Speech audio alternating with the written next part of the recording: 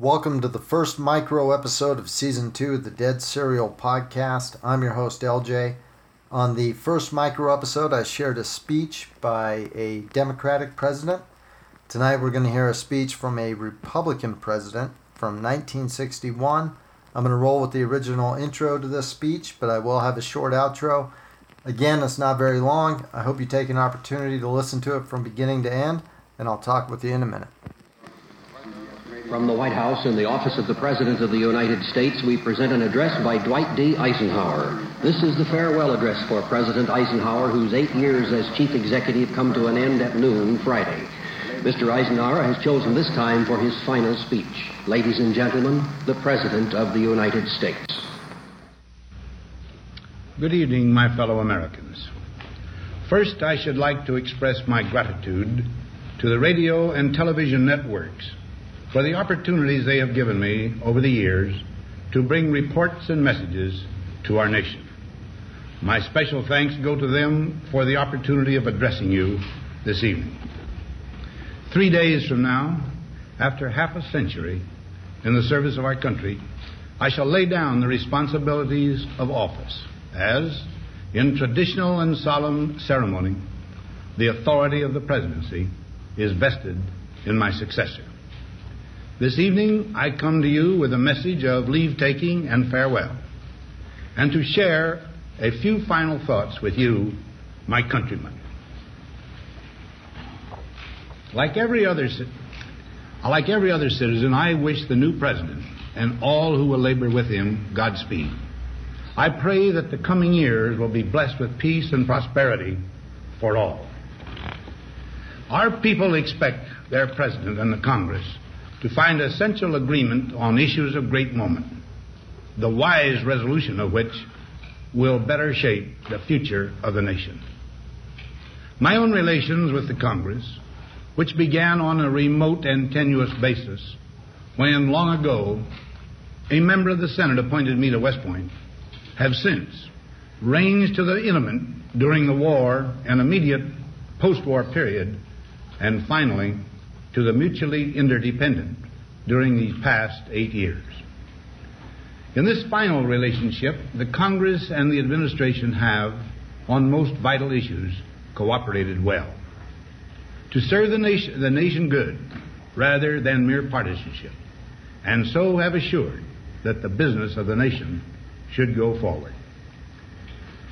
So my official relationship with the Congress ends in a feeling, on my part, of gratitude that we have been able to do so much together. We now stand 10 years past the midpoint of a century that has witnessed 4 major wars among great nations. 3 of these involved our own country. Despite these holocausts, America is today the strongest, the most influential, and most productive nation in the world. Understandably proud of this preeminence, we yet realize that America's leadership and prestige depend not merely upon our unmatched material progress, riches, and military strength, but on how we use our power in the interest of world peace and human betterment. Throughout America's adventure in free government, our basic purposes have been to keep the peace, to foster progress in human achievement, and to enhance liberty, dignity, and integrity among peoples and among nations. To strive for less would be unworthy of a free and religious people. Any failure traceable to arrogance or our lack of comprehension or readiness to sacrifice would inflict upon us grievous hurt, both at home and abroad. Progress toward these noble goals is persistently threatened by the conflict now engulfing the world. It commands our whole attention, absorbs our very beings. We face a hostile ideology, global in scope, atheistic in character, ruthless in purpose, and insidious in method. Unhappily, the danger it poses promises to be of indefinite duration. To meet it successfully, there is call for not so much the emotional and transitory sacrifices of crisis, but rather those which enable us to carry forward steadily, surely, and without complaint, the burdens of a prolonged and complex struggle with liberty, the stake. Only thus shall we remain, despite every provocation, on our charted course toward permanent peace and human betterment. Crises there will continue to be. In meeting them, whether foreign or domestic, great or small, there is a recurring temptation to feel that some spectacular and costly action could become the miraculous solution to all current difficulties. A huge increase in newer elements of our defenses, development of unrealistic programs to cure every ill in agriculture, a dramatic expansion in basic and applied research. These and many other possibilities, each possibly promising in itself, may be suggested as the only way to the road we wish to travel. But each proposal must be weighed in the light of a broader consideration, the need to maintain balance in and among national programs. Balance between the private and the public economy. Balance between the cost and hoped for advantages. Balance between the clearly necessary and the comfortably desirable. Balance between our essential requirements as a nation and the duties imposed by the nation upon the individual. Balance between actions of the moment and the national welfare of the future. Good judgment seeks balance in progress. Lack of it eventually finds imbalance and frustration. The record of many decades stands as proof that our people and their government have, in the main, understood these truths and have responded to them well in the face of threat and stress. But threats, new in kind or degree, constantly arise. Of these I mention two only. A vital element in keeping the peace is our military establishment. Our arms must be mighty, ready for instant action, so that no potential aggressor may be tempted to risk his own destruction. Our military organization today bears little relation to that known of any of my predecessors in peacetime, or indeed by the fighting men of World War II or Korea. Until the latest of our world conflicts, the United States had no armaments industry. American makers of plowshares could, with time and as required, make swords as well. But we can no longer risk emergency improvisation of national defense. We have been compelled to create a permanent armaments industry of vast proportions. Added to this, 3.5 million men and women are directly engaged in the defense establishment. We annually spend on military security alone more than the net income of all United States corporations. Now, this conjunction of an immense military establishment and a large arms industry is new in the American experience. The total influence, economic, political, even spiritual, is felt in every city, every state house, every office of the federal government.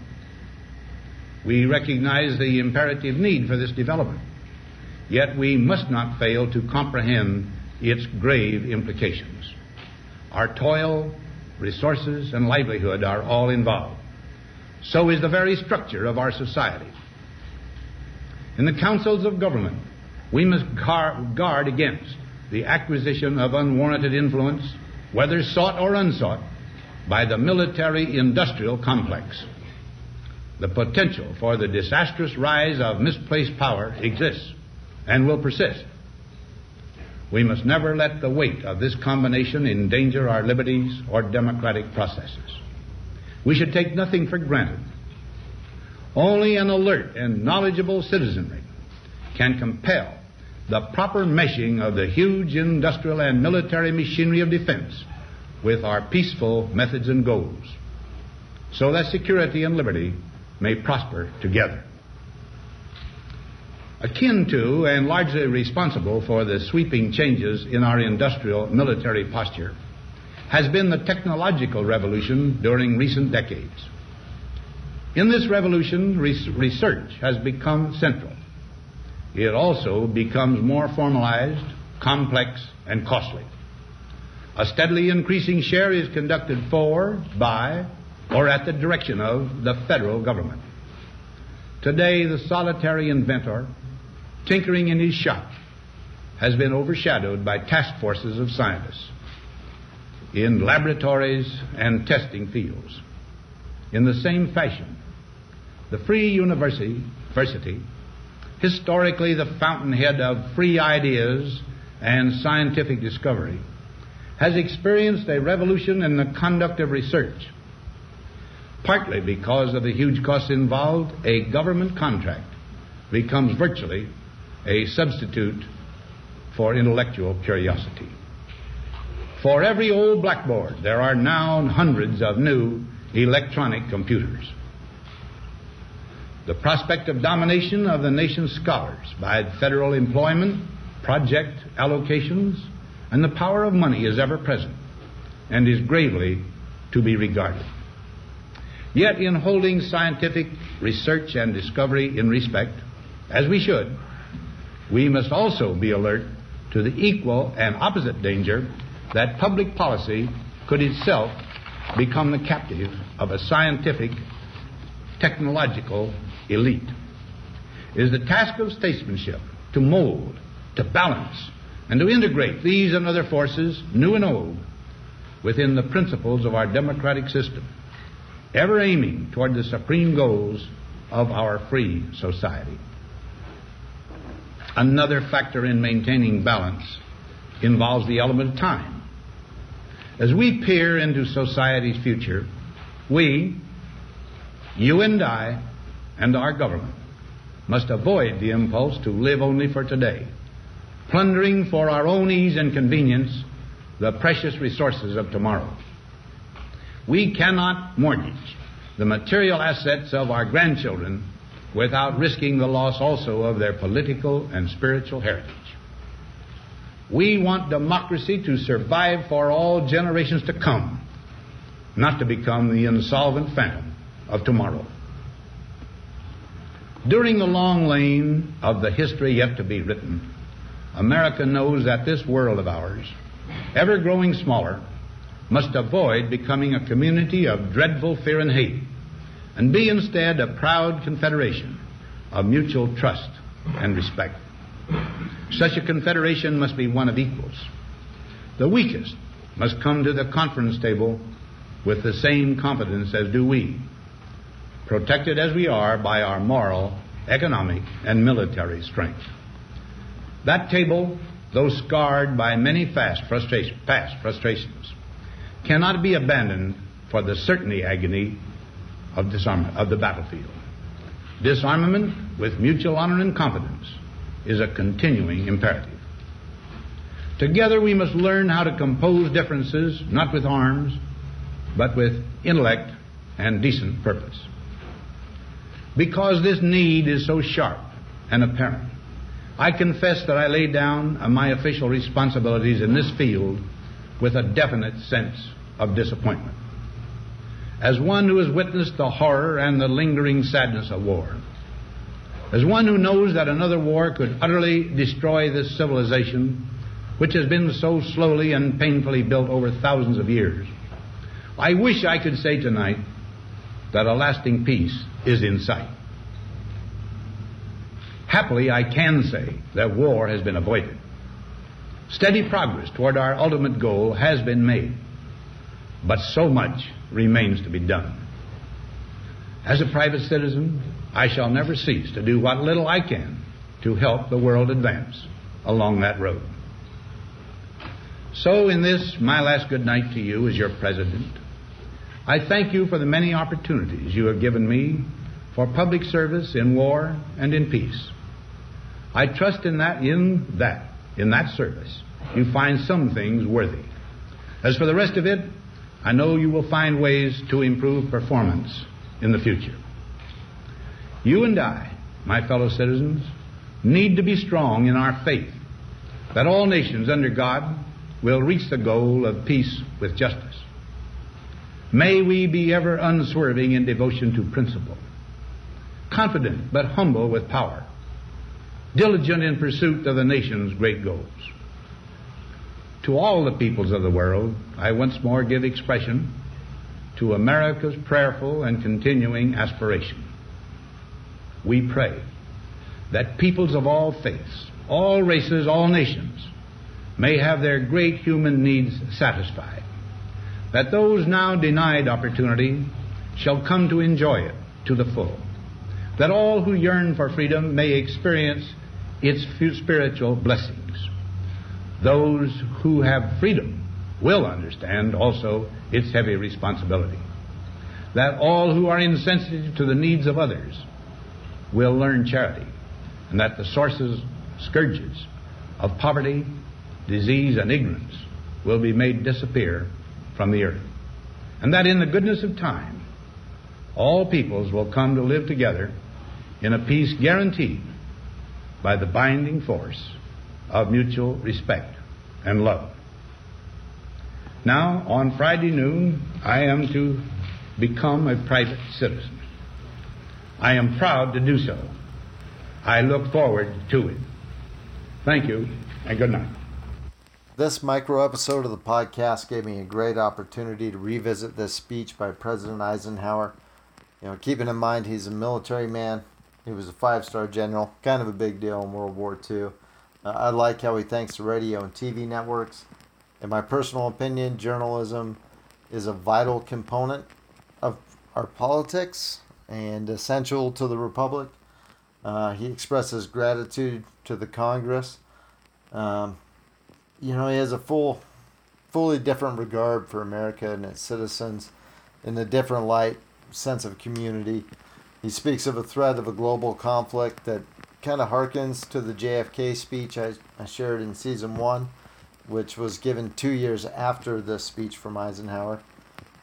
Obviously, the mention of the military-industrial complex, the potential for misplaced power is kind of eerie and harkens to different times throughout our history.